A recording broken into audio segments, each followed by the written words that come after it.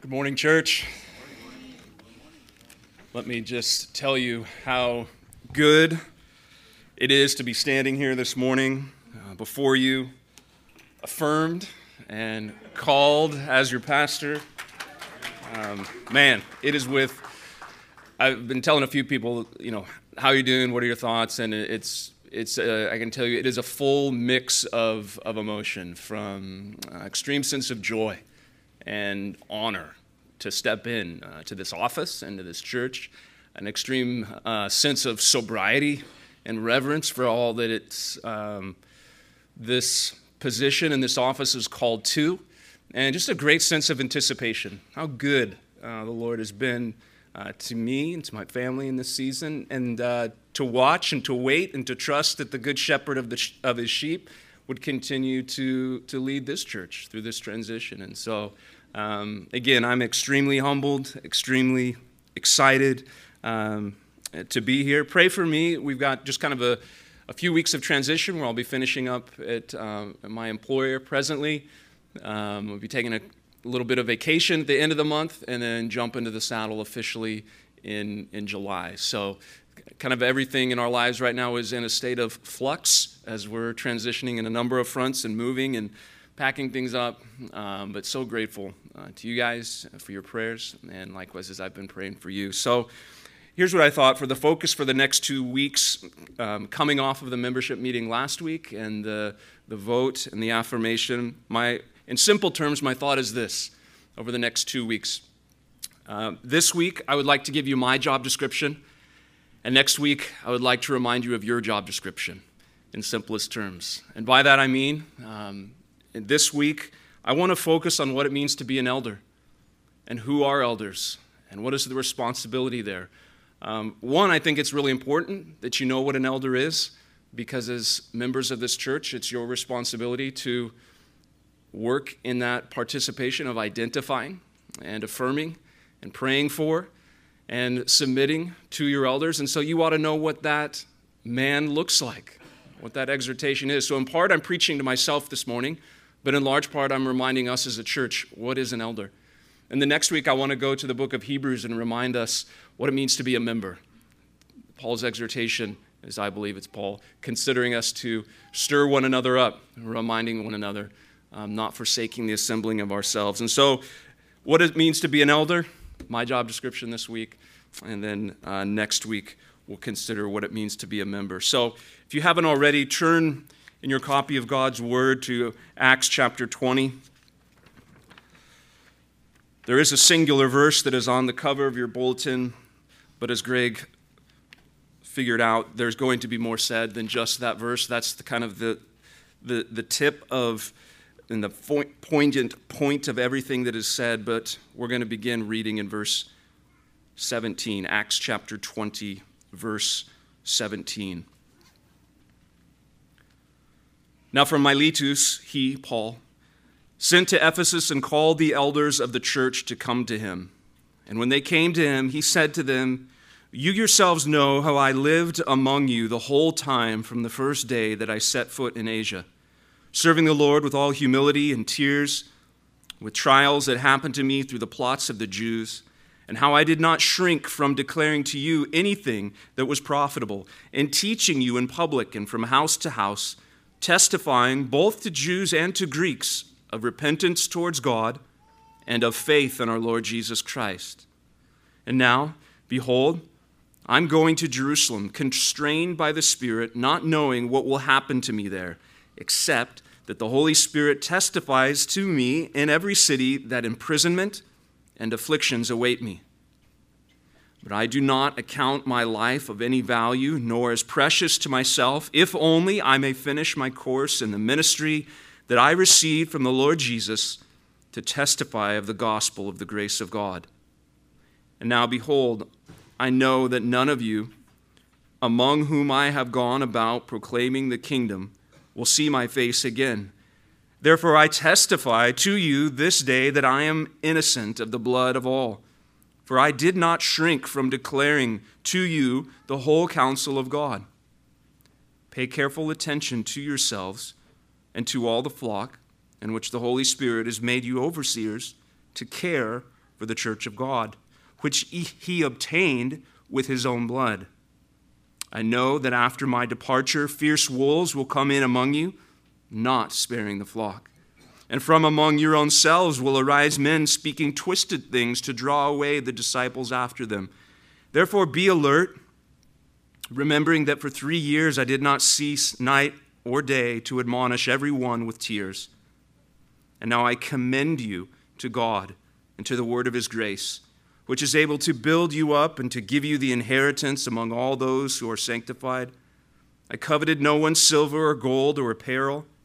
You yourselves know that these hands ministered to my necessities and those who were with me. And all these things I have shown you, that by working hard in this way we must help the weak.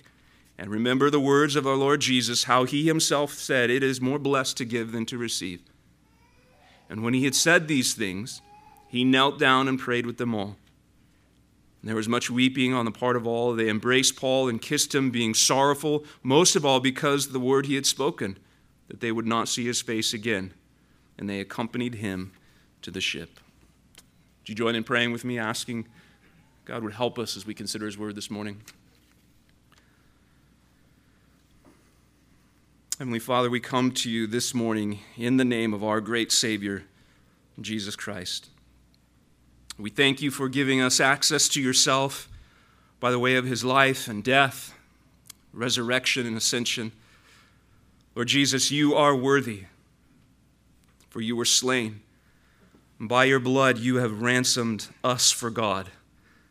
You have ransomed your people out of every tribe and language and people and nation, and you have made us a kingdom and priests unto yourself.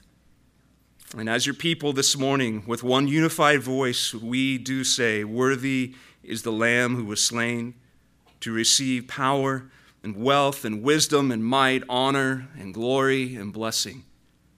And we pray and we ask this morning as your people that you would make yourself known, that you would make your glory seen through the preaching of your own word. We ask that you would help us. Lord, cause our dull hearts to burn bright with zeal for your name. Make us see more of your great faithfulness, your might, and your goodness.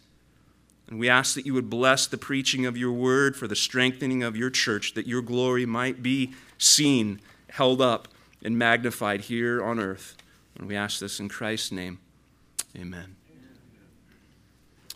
I believe it's helpful to remember that as we read through the book of Acts, what we are actually reading is the continuing story of all that the ascended and reigning Jesus is doing on earth.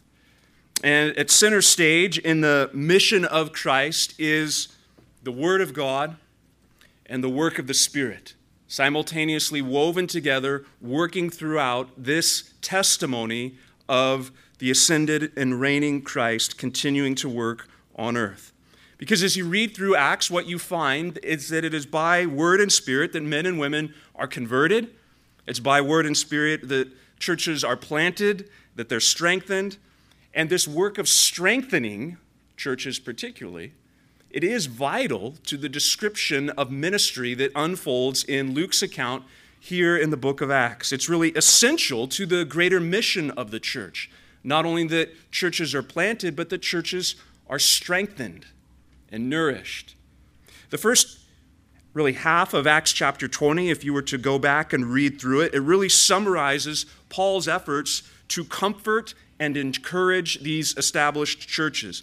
Within the first 16 verses that are there, what we really have, more or less, is a travel narrative. As Paul and his companions, they move from Ephesus to Macedonia to Greece, and then eventually we read of this port city of Miletus. And so within these travels, what Luke records is the emphasis really upon church strengthening. If you look back at verse 1, we're told that before departing Ephesus, Paul gathers the disciples together and he encourages them. Then in verse 2, Paul goes throughout the regions of Macedonia, and Luke records that he was giving much encouragement. And then we have this description in verses 7 through 12 where Paul seeks to encourage these disciples at Troas, so much so that he pulls an all-nighter, prolonging his speech until midnight, and that we are given this gracious yet humorous account of young Eutychus nodding off, falling out the window to the street below. And what do we read in verse 12? They took up the youth alive, and they were not a little comforted. Paul, the ever-faithful encourager, seeking to strengthen the church wherever he went.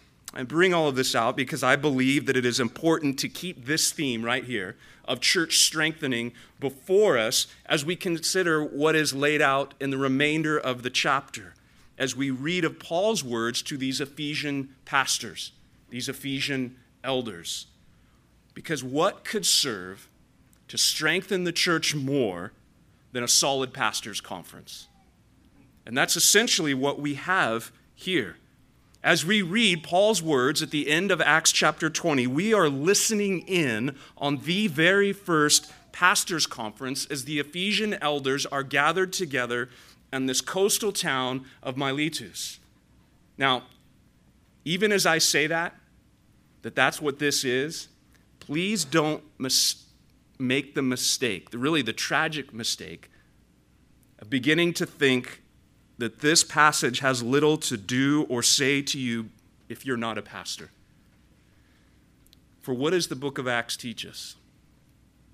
For one, it says that if you are a disciple of Christ, you've been enlisted into Christ's mission to spread the gospel either as a sender or a goer.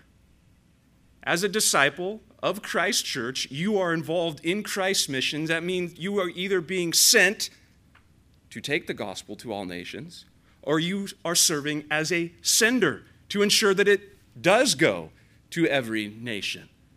And then we also read that the church really is God's means to reach the world with the gospel.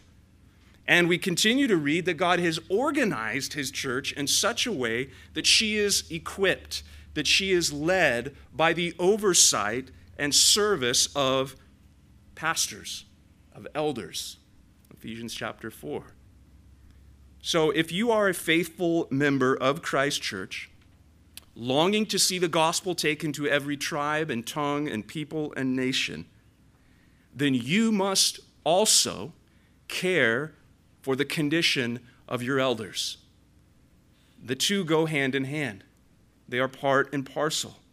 And so really, as we think about the future of this church, and as we think about God's call and commission to his church, we ought to take up these words of Acts chapter 20 and plead with God that he would produce such men and that he would preserve such men and place them in his church for his glory, to carry out his mission on earth. And really, as sobering as it is, the health of a church can generally be measured by the health of her eldership. And so for that reason, taking all this into account, what does the Apostle Paul speak to these men? What does he give to this group of Ephesian elders? He gives and he speaks of the shepherd's courage. He speaks of the shepherd's charge. And then lastly, he speaks of the shepherd's comfort. Let's consider first the shepherd's courage back in verse 18, where we read, when they came to him, the Ephesian elders, he said to them, "You yourselves know how I lived among you the whole time from the first day I set foot in Asia, serving the Lord with all humility and with tears and with trials that happened to me through the plots of the Jews." Verse 20, "How I did not shrink from declaring to you anything that was profitable and teaching you in public and from house to house, testifying both to Jews and to Greeks of repentance towards God and of faith in our Lord Jesus Christ. Now behold, I am going to Jerusalem, constrained by the Spirit, not knowing what will happen to me there, except that the Holy Spirit testifies to me in every city that imprisonment and afflictions await me. But I do not account my life of any value, nor as precious to myself, if only I may finish my course in the ministry that I received from the Lord Jesus to testify to the gospel of the grace of God." as Paul often does, he points to himself as an example and really as a pattern to follow in Christian discipleship. And with these Ephesian elders standing before them, he does much of the same as he does in many of his epistles. He says, I want you to remember and to look at my life. I want you to consider the pattern and the model that I have laid out before you in these 3 years that I have served here among you. And as he stands before these Ephesian elders and he points to his observable character as the means by which he aims to exhort them, how he lived among them is verse 18. That's the platform by which he calls them to follow his lead, primarily in the area of courage. Follow my lead as I have lived among you, primarily in this pattern of courage. First, he mentions courage in the face of opposition. Paul mentions here that he faced tears and trials through the plots of the Jews, and in the book of Acts, it certainly testifies to some of this in detail. Riots, stoning, arrest, beatings, imprisonment. Paul certainly knew something about opposition. And these Ephesian elders, they would have known by firsthand experience just what it is that Paul's speaking of here. But the point of bringing all this up is not to swap war stories, to sit around the campfire at Miletus and do you remember that time? And what about that one city? And do you remember that evening? That's not at all what Paul is doing here. He's bringing this up to remind them that in the face of such opposition, he did not shrink back from declaring to them anything that was profitable. The courage, then, that Paul is most certainly concerned with is the courage to faithfully proclaim the gospel, even in the face of hardened opposition. He stands before these Ephesian pastors, reminding them that he did not shrink back, that he did not cower away from both declaring to Jews and to Greeks repentance towards God and faith in Jesus Christ. Now think of that. Think of declaring a message day in and day out, week after week, year after year, and to have the Greeks hear and respond to Paul. That is total foolishness, Paul. That's absurd. You are such a complete simpleton. Your speech is without any wisdom. You, Paul, honestly, how could you stand up and say that God becomes a man and sacrifices himself for mortal men? That's foolishness, absolute foolishness. But the Jews were no better. For to them, this message of the cross was an offense. To hear them respond back to Paul, the arrogance. To blaspheme God in such a way. To assert that Jesus of Nazareth sits upon the throne of David so that he is God in the flesh. Saying things like this, Paul, will get your skull cracked open. Courage is the need of the hour. Because we are no different, and our days are no different, than the context of Paul and these men here in the port city of Miletus. We proclaim a message of foolishness. We proclaim a message that is of great offense to the listening world. We proclaim, as followers of Christ, that the God of the Scripture is also the creator of all humans, and that we have been created in his image. And as creator, he is the rightful judge then of every man and of every woman, and that being created in his image, we are intended to reflect his glory and his purposes. We proclaim that. And we go a step further and we also testify and affirm that we've ignored this God. We've gone so far as to actually suppress the truth, to muzzle it, to callous our hearts, and to harden ourselves against it. And because of this, what we proclaim is that as his image bearers who have fallen and rebelled against him, what we are guilty of is no small act. We are guilty of cosmic treason. Treason on the highest standard. The most painful the most damnable betrayal that we could ever imagine. The God who creates all things for his purpose, we say, not my God, not interested, does not exist. Suppress this truth. And that is why we, brothers and sisters, for good reason, then proclaim that all men must repent. All men must repent, and in turning from sin, they must turn to Christ, placing their faith in his substitutionary life and death, and trusting themselves and falling upon him as the only sufficient mediator between God and men. There is no other means. There is no other way. Courage. To say such things takes courage. It takes courage in the face of opposition because the gospel we proclaim, it cuts low the pride of men. And it dethrones the sacred idols of the heart. That is precisely what that message cuts after. And so Paul looks to himself and he says, take courage in the face of affliction.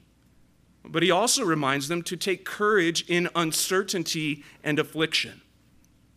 He could also point to his life as an example of staying the course in the midst of uncertain and difficult days.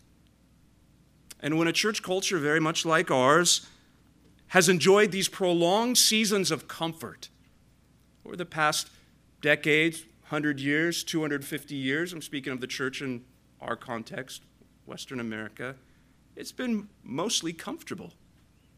And when there's a lot of even surfacey agreement upon what a culture ought to be like, and a church somewhat overlaps with that, by and large, it's very easy to exist.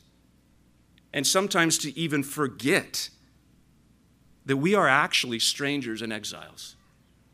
When we are a part of the majority opinion, and the opinion of the day is that this is what a man is, this is what a woman is, this is what a citizen ought to be, this is what is moral and immoral. When there is, by and large, overlap on those terms, it's quite easy when you're of the majority opinion to say, I follow Christ.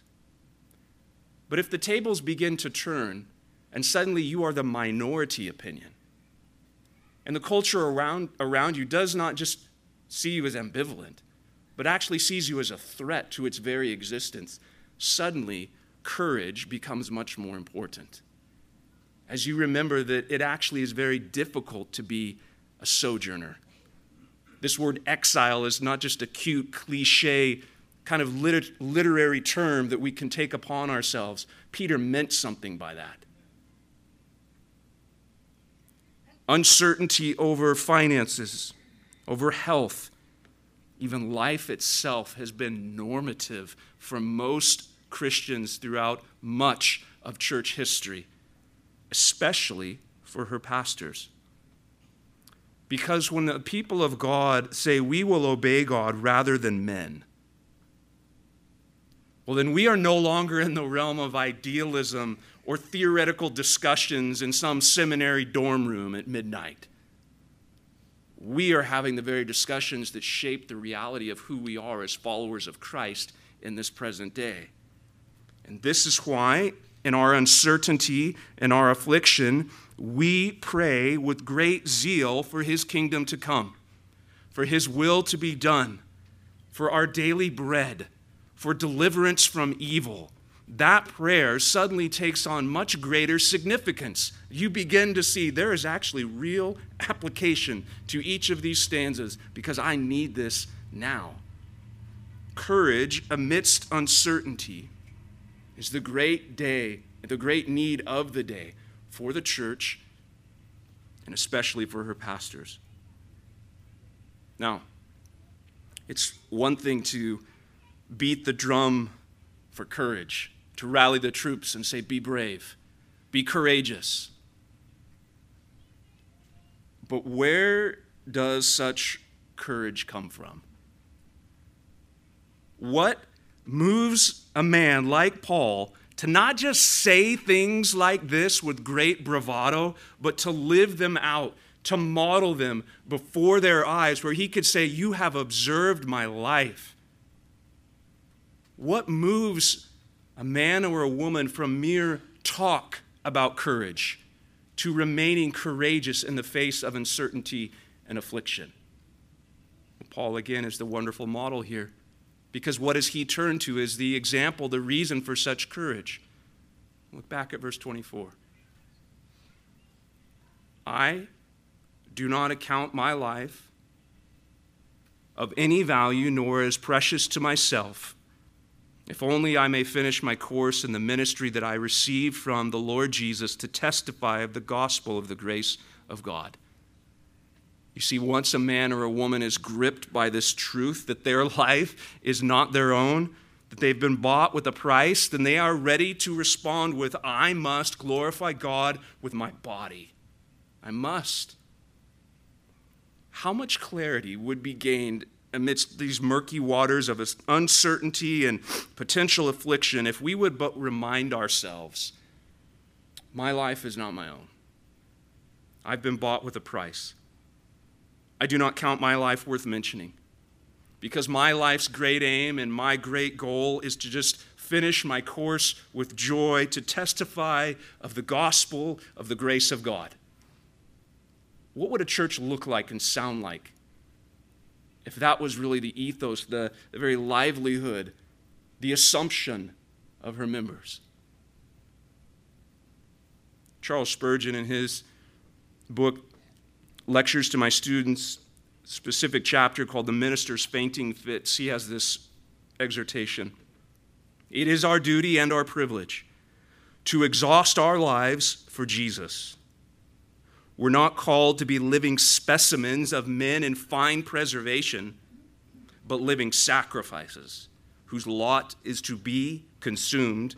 We are to spend and to be spent, not to lay ourselves up in lavender and to nurse our flesh. What is a faithful shepherd? Well, in part, he's a man of courage. But Paul goes on.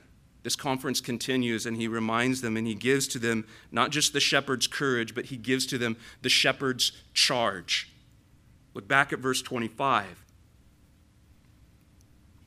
Now behold, I know that none of you among whom I have gone about proclaiming the kingdom will see my face again. Therefore I testify to you this day that I am innocent of the blood of all. For I did not shrink from declaring to you the whole counsel of God. Verse 28, pay careful attention to yourselves and to all the flock in which the Holy Spirit has made you overseers to care for the church of God, which he obtained with his own blood. I know that after my departure, fierce wolves will come in among you, not sparing the flock, and from among your own selves will arise men speaking twisted things to draw away the disciples after them. Therefore be alert, remembering that for 3 years I did not cease night or day to admonish everyone with tears. Do you notice this is the second time Paul has mentioned not shrinking back? And here in this context, he says that he is innocent of the blood of all. Now, I believe Paul had been recently or thinking upon or meditating in the prophet Ezekiel, because the themes and the language that he takes up here in this section have everything to do with shepherding and the watchman. He speaks of sheep, he speaks of wolves, he speaks of the flock of God who care for the flock, and this phrase specifically, innocent of blood. It tells us something of the great soberness and great responsibility that is placed upon elders. The Old Testament text that helps illuminate Acts 20 is Ezekiel 33. The watchman, there in Ezekiel 33, was responsible to blow the trumpet. The watchman was responsible to warn the people of an impending attack, and to fail to warn the people meant that their blood was on his head. He would not be innocent of their blood if he failed to watch and warn. And this watchman on the city wall must sound the alarm. And just as that watchman must sound the alarm, so too God's spokesmen are responsible to warn their hearers of divine judgment to come upon those who do not repent. the shepherd's charge could be summed up in one word: watch. Of note, watch your own life. How often in the Scriptures we are exhorted to watch, to stay alert. And Paul knows it's urgent enough that he charges the elders in the same way. Because the elders, any elder, is not immune to the same corruptions of sin. An elder is not immune to the same tendencies, the particular temptations and danger that lie within any man's heart, lie within an elder regardless of his title. And perhaps the greater danger for an elder is that as he's devoted himself to the ministry of prayer and the word, he can mistake the hours that he spends handling the Scriptures, even caring for the flock of God, as sufficient evidence that his life is on track. There is a great danger in being a pastor theologian. There's a great danger in being a pastor counselor if he is not first and foremost the gardener of his own life, tending and watching, observing and caring. And therefore, the concern of Paul and the need for every elder is to stay alert, to stay attentive to the condition of his heart. We're given this great exhortation in the book of wisdom in Proverbs 4. Many of you have probably memorized it. Keep your heart with all vigilance, for out of it flow the springs of life. John Flavel has done the church great service by just opening up this one verse, Proverbs 4:23, and expounding in the numerous ways that we ought to go about keeping the heart. If you want to look it up, it's one of the sermons or one of the writings that he has in his works called Keeping the Heart. And so from this proverb, he walks through roughly 10 seasons of life that are common to many Christians, 10 different seasons that we are particularly wise to guard our hearts, to keep watch over our hearts. He mentions the season of prosperity. It's a dangerous season. And in his language, when providence smiles upon us and dandles us upon its knee, keep watch. Seasons of adversity. When he says when providence frowns upon you and blasts all your outward comforts, keep watch. He speaks of times of trouble when the church is oppressed and persecuted. Keep watch. Seasons of temptation. In his language, when Satan lays close to siege the fort royal of a Christian's heart, keep watch. Seasons of darkness certainly call us to keep watch. When the waves of doubt roll across our lives, there's a particular temptation there that we must also keep watching. Guard your heart. For Flavel, to keep the heart, it's to carefully preserve it from sin, which would disorder it, and maintain that spiritual and gracious frame that fits us for a life of communion with God. It is all the summation of every New Testament exhortation to put off and to put on. Mortify the deeds of the flesh. Remind us that you're united with Christ. Seek not the things of the earth. Seek Christ, where you have been united with him. To keep the heart is to carefully preserve it from sin, which would disorder it, in order to maintain that spiritual and gracious frame to in order us to enjoy communion with God. Keep watch. Now, brothers and sisters, if your elders are to serve as your examples, then this means that our tenacity in watching our lives stands as a pattern for you. For you too must guard your heart with all diligence. You too must pay careful attention. You too must carve out time to tend and to watch and to keep by asking certain questions, very pointed questions of your heart. What are the particular temptations that are tugging upon my affections right now? Not 10 years ago, not what you fear might be 10 years from now. What are the particular temptations that tug upon my affections now? How am I spending my free time? What is that revealing about my very desires? And if my speech serves to reveal my heart as Christ has taught, then what do my words expose about my heart? Keep watch. This means then that we are going to often be found before the reflecting glass of God's word and the care for our own souls. And as you do that, as you begin to observe particular patterns or even a specific idol that seems to be present within your life that has seduced your affections, do not let it alone. Do not allow it to remain. Lament of it. Repent of it. Mortify sin and cultivate holiness. Keep watch. They are to watch themselves. But Paul is very specific, and he says not only that, they are to watch over the flock. The charge that is given to them is to watch over the flock. It's not just the elder's life, but those that he's been entrusted to, because in verse 28, why? They are stewards over the flock of God. Why must these men watch? Well, because it's not an office of self-appointment, for one. The shepherds are overseeing the flock of God because they are placed there by the Spirit of God. Christ's church is to be ordered according to the mind of Christ. Jesus Christ, the chief shepherd, he calls, appoints, and sets his overseers in his church by his own doing.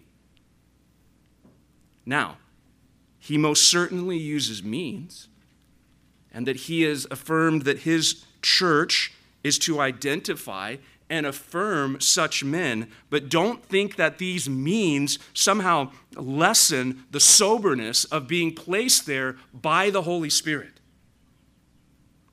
It's one thing to appoint yourself to a position of influence and oversight, saying, I'm the one in charge now. There's a certain degree of sobriety and responsibility that comes with that, but it is something entirely different for the Holy Spirit of God to set you there and say, watch my church, for they are a purchased people which I have obtained by my own blood. Watch them. If that doesn't sharpen your senses and call you to attention, I don't know what will. Well, how are they to go about watching? Well, he tells them, he charges them, you're to watch as shepherds. That's literally the command contained within, they are to care for the church of God. This is so important. Not just that they lead, but how they lead.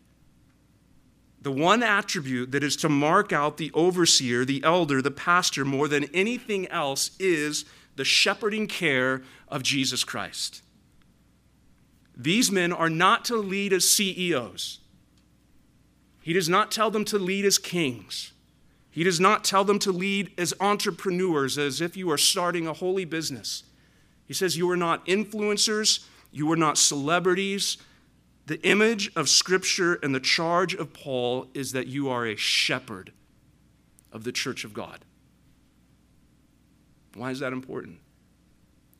Well, because shepherds lay down their life for their sheep. Shepherds, by their very calling, sacrifice comfort. They sacrifice sleep, honor, reputation, and if need be, life itself for the church of God. A shepherd is not a hireling. He's not a day laborer sticking around for the next payday. A shepherd cares for the sheep with the same tone, the same posture, the same concerns as the great shepherd. And so what are these shepherds watching for? Well, certainly, the scriptures teach that shepherds are watching out for the sheep.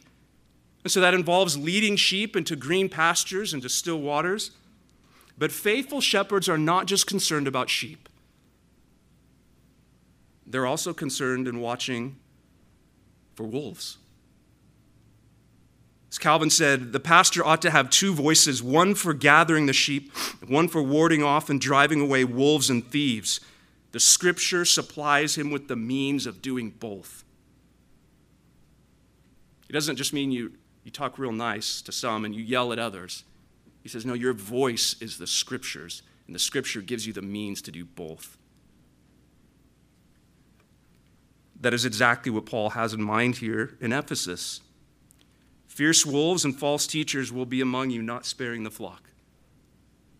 Meaning, the motive for their so-called ministry, it's going to result in a pasture of mangled and wounded sheep. That's what you'll see on the horizon. And instead of caring for the sheep, these wolves, they will use the sheep, they will abuse them, and ultimately ruin them. If the elder's charge was not sober enough, Paul says that these same men must also not only be scanning the horizon for potential wolves, but they must also be looking among themselves for men rising up, seeking to speak twisted things, to draw followers after themselves and into false teaching. And these were not empty threats, because the church of Ephesus stands as a warning. The very church that these men shepherded stands as a warning, as Paul would write to Timothy years later. 1 Timothy 1, serving in the church of Ephesus. As I urged you when I was going to Macedonia, remain at Ephesus, so that you may charge certain persons not to teach any different doctrine. And in verse 19, some have made shipwreck of their faith, among whom are Hymenaeus and Alexander, whom I have handed over to Satan, that they may not learn to blaspheme. Yes, the shepherd's charge, it is a sober one. It's not to be taken lightly or to be entered into flippantly. And a church who understands these things will never leave off praying for her elders,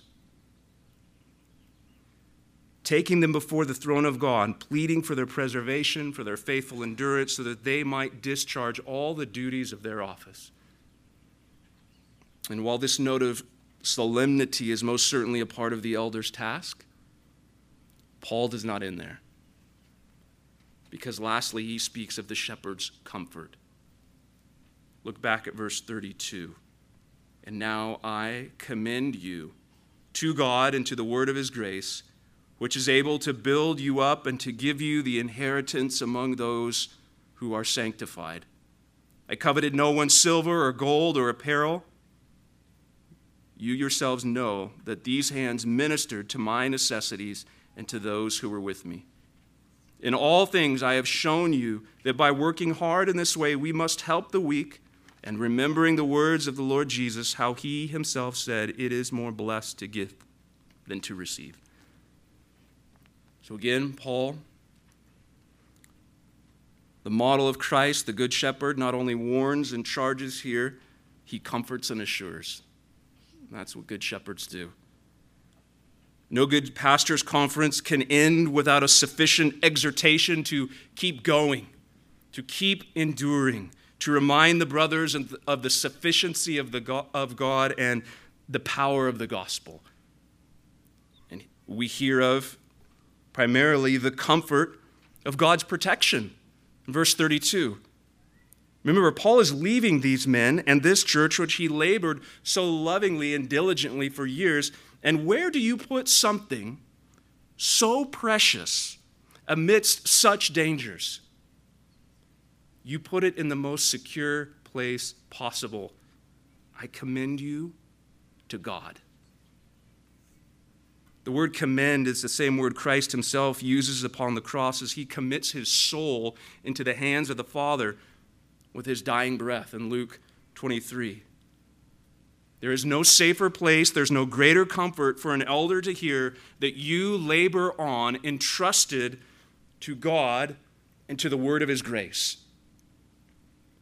When this man labors in his study, poring over the Scriptures, he does not labor alone because God is with him, graciously illuminating the Scriptures by his Spirit.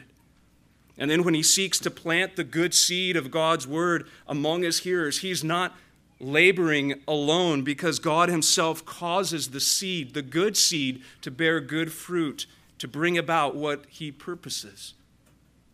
And when he counsels the weary soul wounded by Satan's devices or sinful foolishness, he's not left to his own because God goes with him, giving him wisdom in those moments liberally. And when this man stands by the hospital bed sharing final moments of earthly breath with one of his people, he speaks not words of his own invention, of his own design, but of full comfort because God and the word of his grace goes with him. And this same man, when he is alone with his thoughts, away from his pulpit and his people, unable to see any evidence of fruit before him, even here, the elder is not alone because God has been with him, and the word of his grace shall always accomplish what it purposes. The elder can take great comfort because he is commended to God. But he also has the comfort of God's provision. That's what Paul speaks to in verses 33 and 35. If a ministry is marked out constantly by watching, by giving, by sacrificing for others, well, then a very present and common temptation is to look at the immediate circumstances, the meager fruit, and grow discouraged and even embittered. But Paul comforts these men by reminding them that it is God they go with who's also their great provider. For he will build you up just as you would establish or build up a house. And it is by his doing and by his own grace that he will bring you into a spiritual inheritance.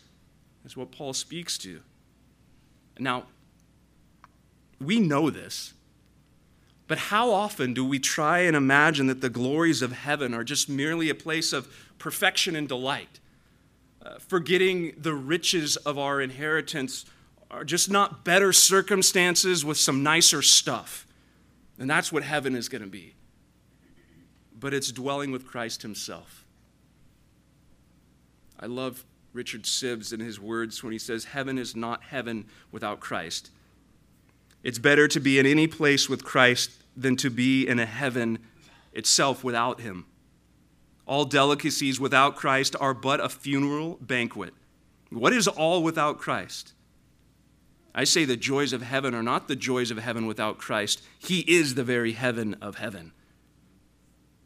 You see, coveting others' gold or silver or apparel, as Paul says, it is the rot of a church when she has forgotten her inheritance. And pastors are enabled to leave off this sort of covetousness through the comfort of God's faithful provision. Elders become the model for godly contentment as they work hard, as they give sacrificially, as they are helping the weak, convinced that this sacrifice right here, it far outweighs the blessing that any book deal or any direct deposit could ever bring. The great comfort is that the word of his grace speaks not only to the forgiveness of sin, but to ultimately union with Christ. It is the hope of heaven, an enduring, lasting inheritance where moth does not destroy and thieves do not break in and steal. For what awaits us, brothers and sisters, is not just a mere stash of goods and gold, but the glory of Christ and himself with us in eternal union. That is our satisfaction, and that is our contentment on this earth. This is the shepherd's great comfort in season and out of season. Brothers and sisters, we have been bumping up against this within this entire text, and it would be a waste to not point out the obvious here. The only reason that any elder has sufficient hope or charge to remain faithful And the only reason that any church has any expectation that the gospel will prevail and that we will one day inherit the earth is only and only because Jesus Christ is the chief shepherd. He's the senior pastor of the church. And the one who will safely lead us into green pastures. He is the one who will lead us through the valley of the shadow of death and ultimately across Jordan's stormy banks into the promised land. The faithful elder and the faithful member both have their eyes ultimately fixed on the same point. The risen Christ who feeds and directs his church by his word and by his spirit. That is where a church looks. Regardless of the culture around them, regardless of the affliction or dangers or uncertainty, the people of God are those who are fixed upon their chief shepherd. And it's therefore because of this wonderful truth and this truth alone that we become those sort of people who can pray in faith. We work harder than any man. We sleep sounder than anyone because of the word of God and of his grace. The Lord is our shepherd. We shall not want. And he is the faithful watchman who warns, who keeps, who comforts, and who provides. Let's look to him. Father, you are the God of peace who brought again from the dead our Lord Jesus, that one who is the great shepherd of the sheep. And we rejoice to know that it's by his blood of his eternal covenant that we ask that you would equip us with everything good that we might do your will. And we ask that you might work in Veritas Church, both in her membership and her eldership, that which is pleasing in your sight through Jesus Christ, to whom be glory forever and ever. Amen.